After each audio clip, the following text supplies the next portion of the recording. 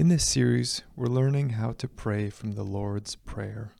If you'd like to grow in your practice of prayer, you can find some basic resources on our website at citizenselmira.ca under the resources heading. Prayer for a little bit here, talking about the concept of prayer, like Darcy mentioned earlier this morning. And it's been a good week for me to be sitting in this idea of prayer. It's been encouraging, it's been convicting to think about my own prayer life, to think about what it means to pray, what it doesn't mean to pray. And I've just been so encouraged. And so I hope that this morning as we're talking through it, that the Spirit will be with us as we think about what it looks like to communicate with God Almighty, which is a pretty incredible thing if we think about that. So Darcy, when he was talking about prayer in the first two sermons, just doing a little bit to jog your memory here, he talked about prayer as a disruptive presence or a disruptive force. And I wanted to think about that just a little bit as we start thinking today about the verse that we're in. And this idea that prayer is something that can be countercultural, prayer is something that is disruptive in nature, and that when we look at it throughout Scripture, we see that prayer is something that God is using in the world to accomplish His means. This quote was used a couple Sundays ago, but I want to use it again because I think it's so important. It's coming after a conversation about Revelation and John's vision, but Robert Mulan says this. He says, "The result is thunder, voices, lightning, and earthquake, all biblical images of the disruptive presence of God in the fallen world.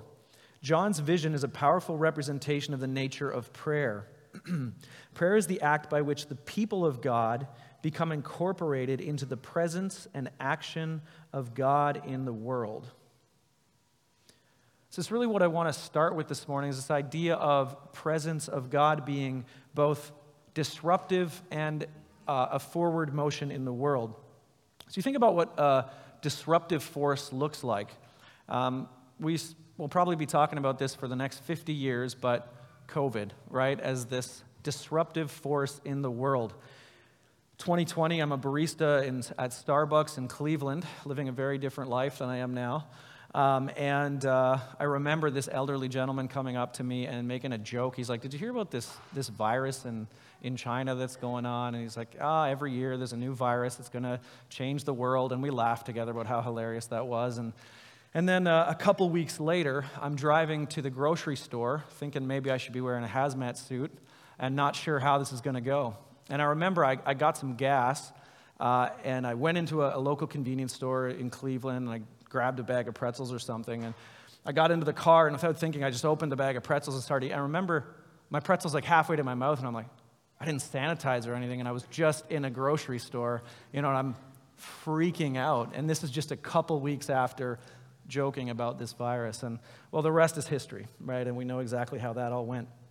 So there's disruptive forces that hit our world all the time. This is nothing new, right? It kind of cracks me up when I see like millennials going like, "We've lived through the most insane time ever." We had like the 2008, we had September 11th. It's like, yeah, those were all big things. But this is not the first time in history that incredible, monumental things have happened. Empires have risen and fallen. Huge things have gone down. The world is a dynamic place where things come and go. Just thinking, I was just kind of looking through, I just looked at a timeline of the world and thinking kind of since Christ, big things that have happened, disruptive things that have happened.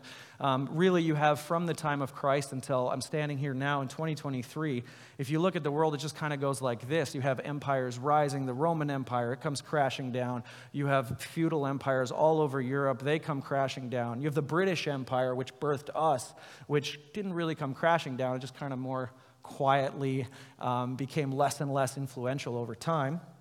And now you could say we live kind of in the shadow of the American Empire with whatever that means in 2023. And so things change. There's disruptive forces that turn our world upside down. On kind of a more smaller level within our country, there's things, or within North America, you think about the civil rights movement in the United States as a disruptive force that moved against tyranny and oppression. It happening over years, that people calling for change. And today, different movements and people thinking about things like child labor or mining practices in developing countries that strip those countries of their resources, and people rise up in those countries or in other places to say, we want to change, we want to see something different for our community. So a disruptive presence. Today's verse is incredibly disruptive.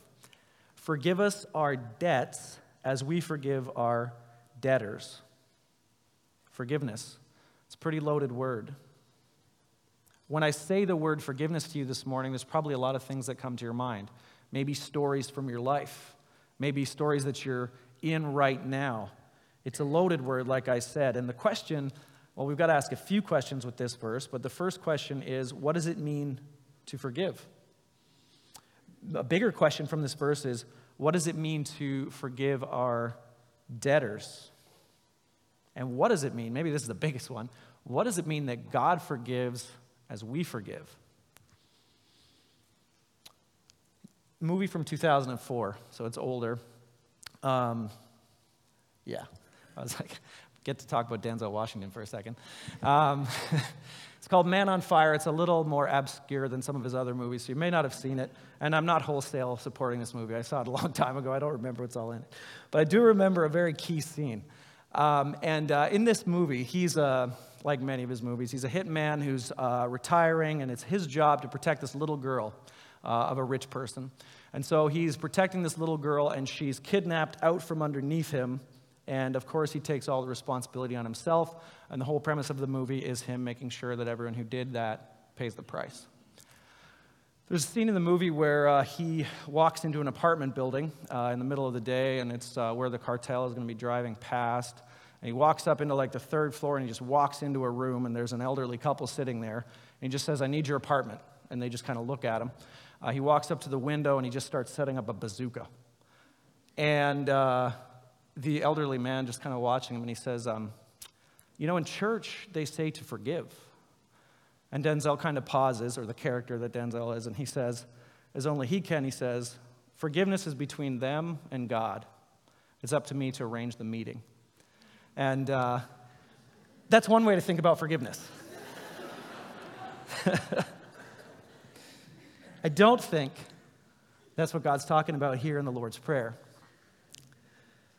In a kind of much more serious story, on April 19th, 1995, Timothy McVeigh drove a truck under the Alfred P. Federal Building just as the offices opened for the day. Before arriving, he stopped to light a 2-minute fuse. At 9:02, a large explosion destroyed half the building. It killed 168 people, including 19 children in a daycare center on the second floor, and injured 684 others. That's a picture of him there on his way to his court sentence.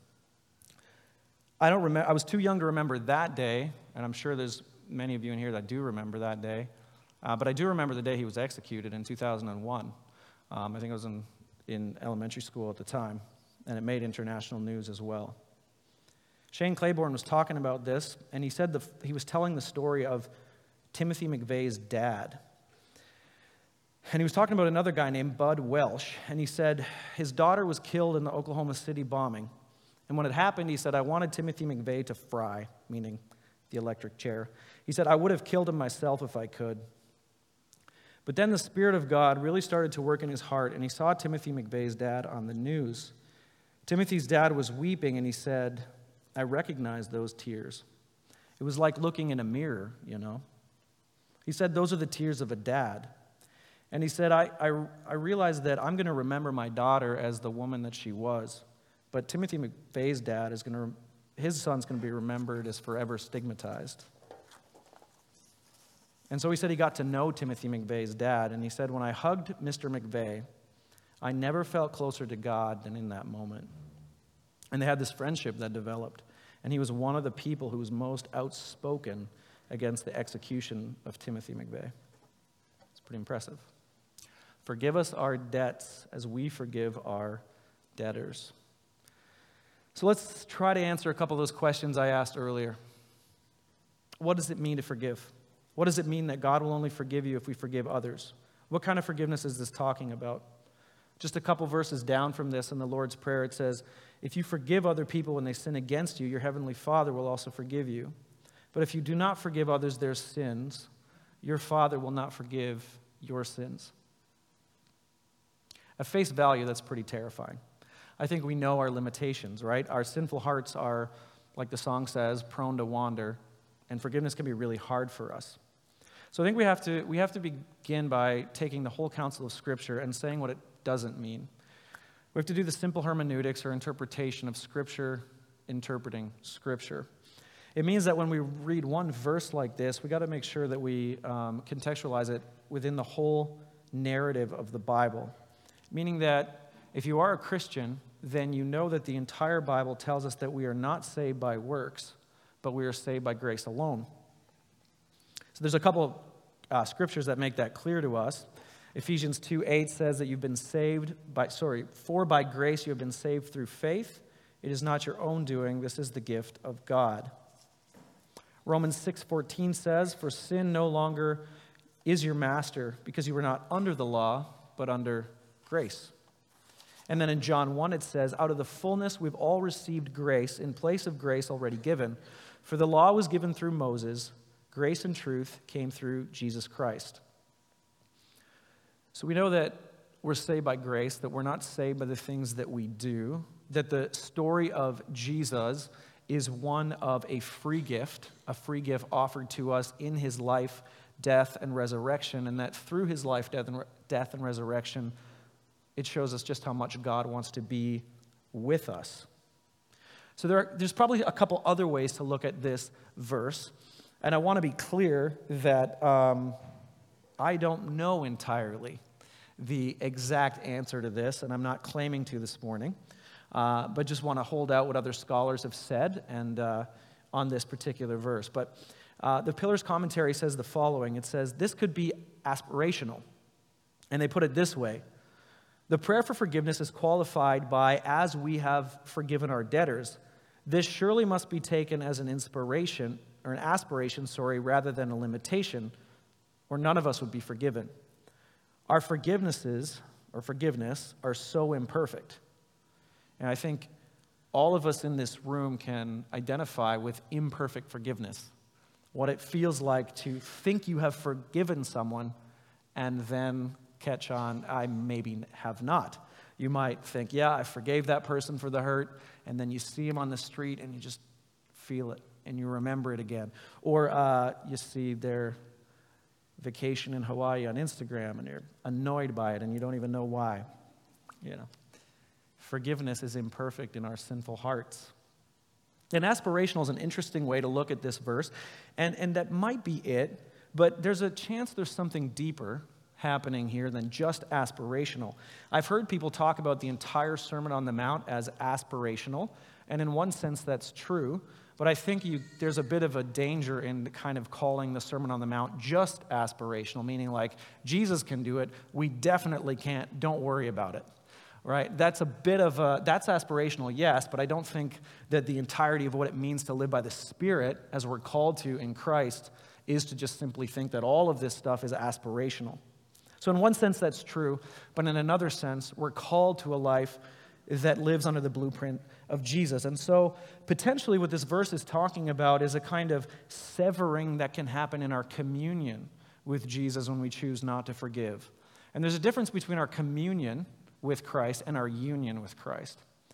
When you're saved by grace and grace alone, it says in the Bible that we are brought into union with Jesus, that we're saved and sealed by the Holy Spirit until the day of redemption, as the Bible says. But there is a chance that in the way that we live, we can sever our communion with Christ, the flourishing that Jesus has for everyone if we walk in the blueprint that is held out for us here. And so when we think about the idea of forgiveness, it could be said of this prayer that if you don't forgive others like God has forgiven you, you won't experience what it feels like to truly understand the forgiveness of God in your life. And you might be chained by resentment, by bitterness, by the kinds of things that can drag you down, the kind of like soul-sucking resentment and bitterness that can cause people to live a life of pain and hurt and loneliness. So think again about forgiveness as this idea of disruptive presence in the world. Think about Jesus. Think about his entire life, his life that was lived kind of as an ethic of forgiveness in light of oppression. It's all throughout the Sermon on the Mount, which we've talked about here before, this idea of, loving neighbor as self. That in itself is the story of forgiveness. The story of the Good Samaritan is really a story of forgiveness, forgiving that person that you really don't like.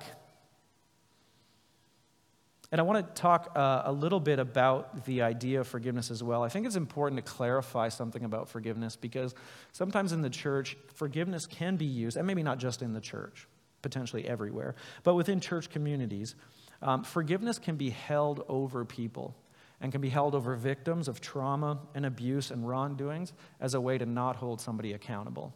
I think that's important to remember when we talk about this idea of forgiveness. To forgive somebody is not to excuse wrongdoing in another person. Someone who's been abused, to forgive does not mean that you are not calling someone to account, that if it's a church, that they're not calling the person to account that has been hurting other people, that people aren't being held accountable for their actions. To just forgive and move on sometimes is used, or I'm just going to let it go, can be a misuse of the word forgiveness. Because forgiveness is deep work. It's important work, but it takes time. It was once said that forgiveness is not about forgetting. It's about letting go of another person's throat. So I like that visual. It's not about forgetting. It's about letting go of the person's throat. So like I said, forgiveness may not be forgetting. God does that as far as the east is from the west. But in our humanness, it can be sometimes impossible to forget what has happened to us. I like what a man by the name of Dr. Storm said. He said, in most cases, the only way you can stop hurting is to stop feeling. And the only way to stop feeling is to die emotionally. But passionless robots can neither truly love God or others. And this may be the primary reason people are reluctant to forgive. They know they can't stop feeling the sting of sin against them. And they don't want to be insincere by saying they forgive when deep down inside they know they didn't. He's getting at the tension of what it means to be human. All right, that forgiveness is a process, that the idea that if I'm going to forgive as Christ forgave me, in my humanness, in my brokenness, it might take me some time to be able to get to the place where I can say, yes, I forgive you for what you did to me. And right on that, he goes on to say, in the second quote here, it is most often a lifelong process. However, forgiveness has to begin somewhere at some point.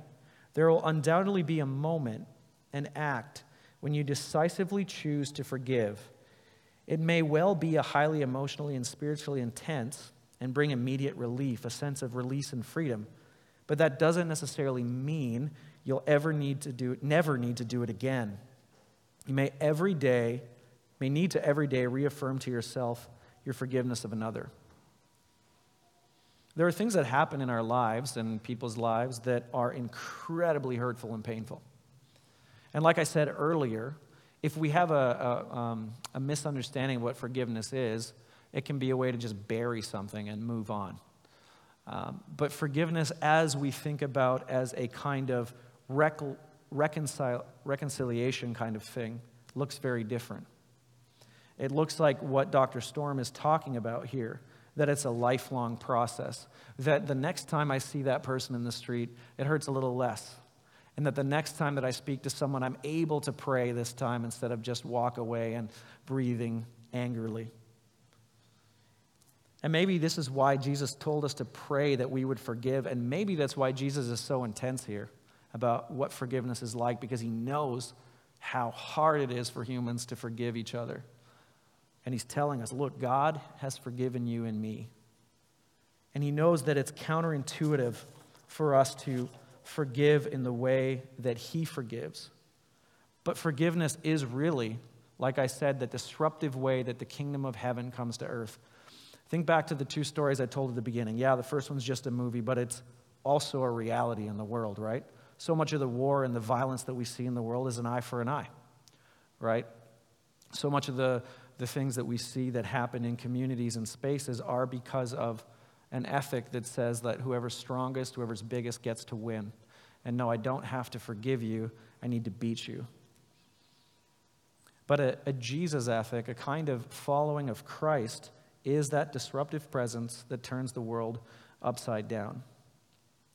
And forgiveness matters to Jesus because that's kind of why Jesus is here. That's kind of why he's walking the earth. In becoming God, as Emmanuel, God with us, he's showing us the ultimate power of forgiveness. Remember, Jesus said about, was it 7 things from the cross? But the one thing that he said was, Father, forgive them, for they don't know what they're doing, right? In that moment, I used to always think as a kid when I heard that he was speaking specifically to the Roman soldier at the bottom who nailed him to the cross, right? Like, forgive them, they don't know they're doing that. And in one sense, he is, right? But more than that, he's telling everyone around them, nobody here knows what they're doing. It's the Jewish leaders that are railing against me, even the disciples who ran away. They don't know what they're doing to me. But I know what's happening. So, Father, forgive them. And in that sense, he's leading up to the final combination of it is finished in the forgiveness. So, in the death on the cross, forgiveness, and the curse in the garden that has held us captive, the garden, the first garden, Garden of Eden, is being lifted in the forgiveness of Jesus. And so, when we come to Citizens every Sunday, we gather for that reason alone, and the culmination of that there's some really good news. Forgiveness has come through the life, death, and resurrection of Jesus. And an outpouring of that is the way that we treat each other, is the way that we forgive when we've been wronged against.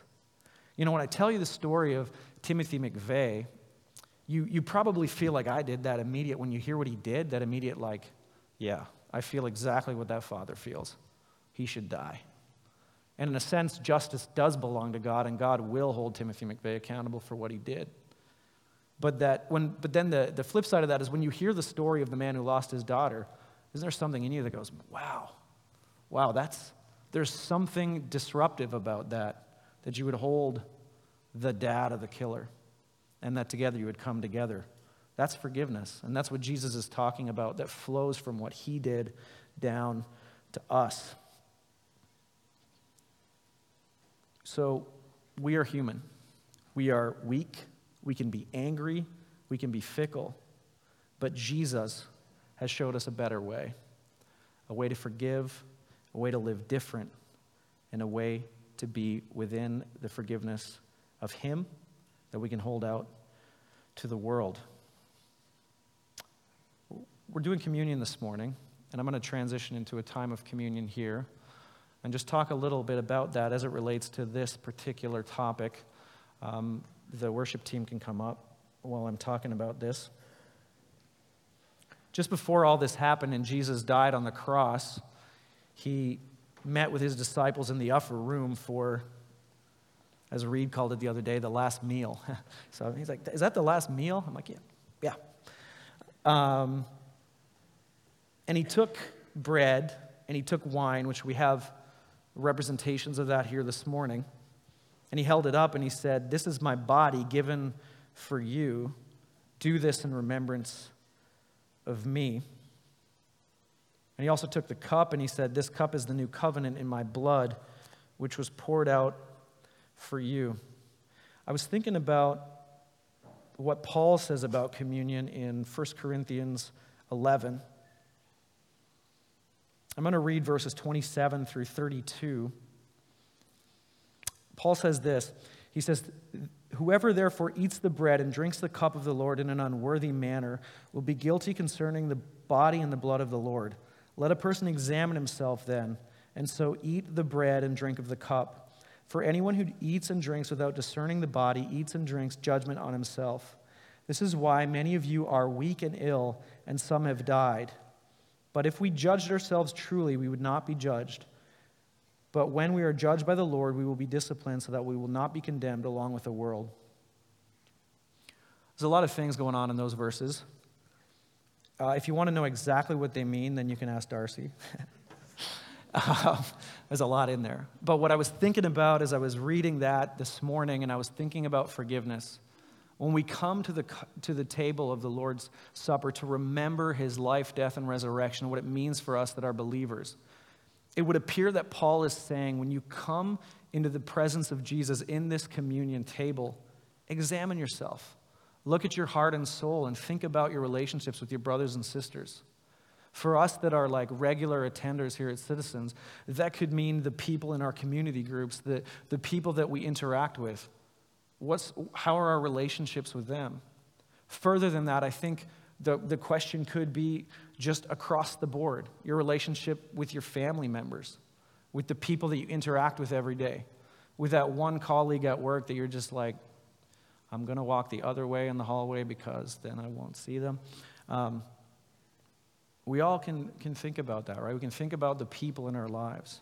And so as we come to the communion table this morning, as we come to remember Christ, to participate in what Christ has done, I'm just for myself, and I invite you as well to examine yourself and think about your relationships with other people. Are there places in my life where I have not forgiven like Christ forgave me, where I thought maybe I did, or I'm harboring some bitterness or resentment against somebody in my life? To just take that to Jesus, the one who forgave everything, and from the cross said, Father, forgive them. They don't know what they're doing. The people that have hurt us don't know what they're doing either. They're sinful just like us. And so we can hold out, as Christians, we can hold out the forgiveness that was given to us in Jesus. If you're here this morning and you're not a Christian, what we're doing here is we're celebrating the good news that Jesus Christ came and stood in the gap for us, and that he offers this freely to everyone. For those of you that are Christians, this is our time to celebrate, to remember, and to reflect the good news of Jesus Christ and his sacrifice and his offer of life now and the life to come. Would you pray with me? Jesus, thank you so much. Thank you for your forgiveness on the cross.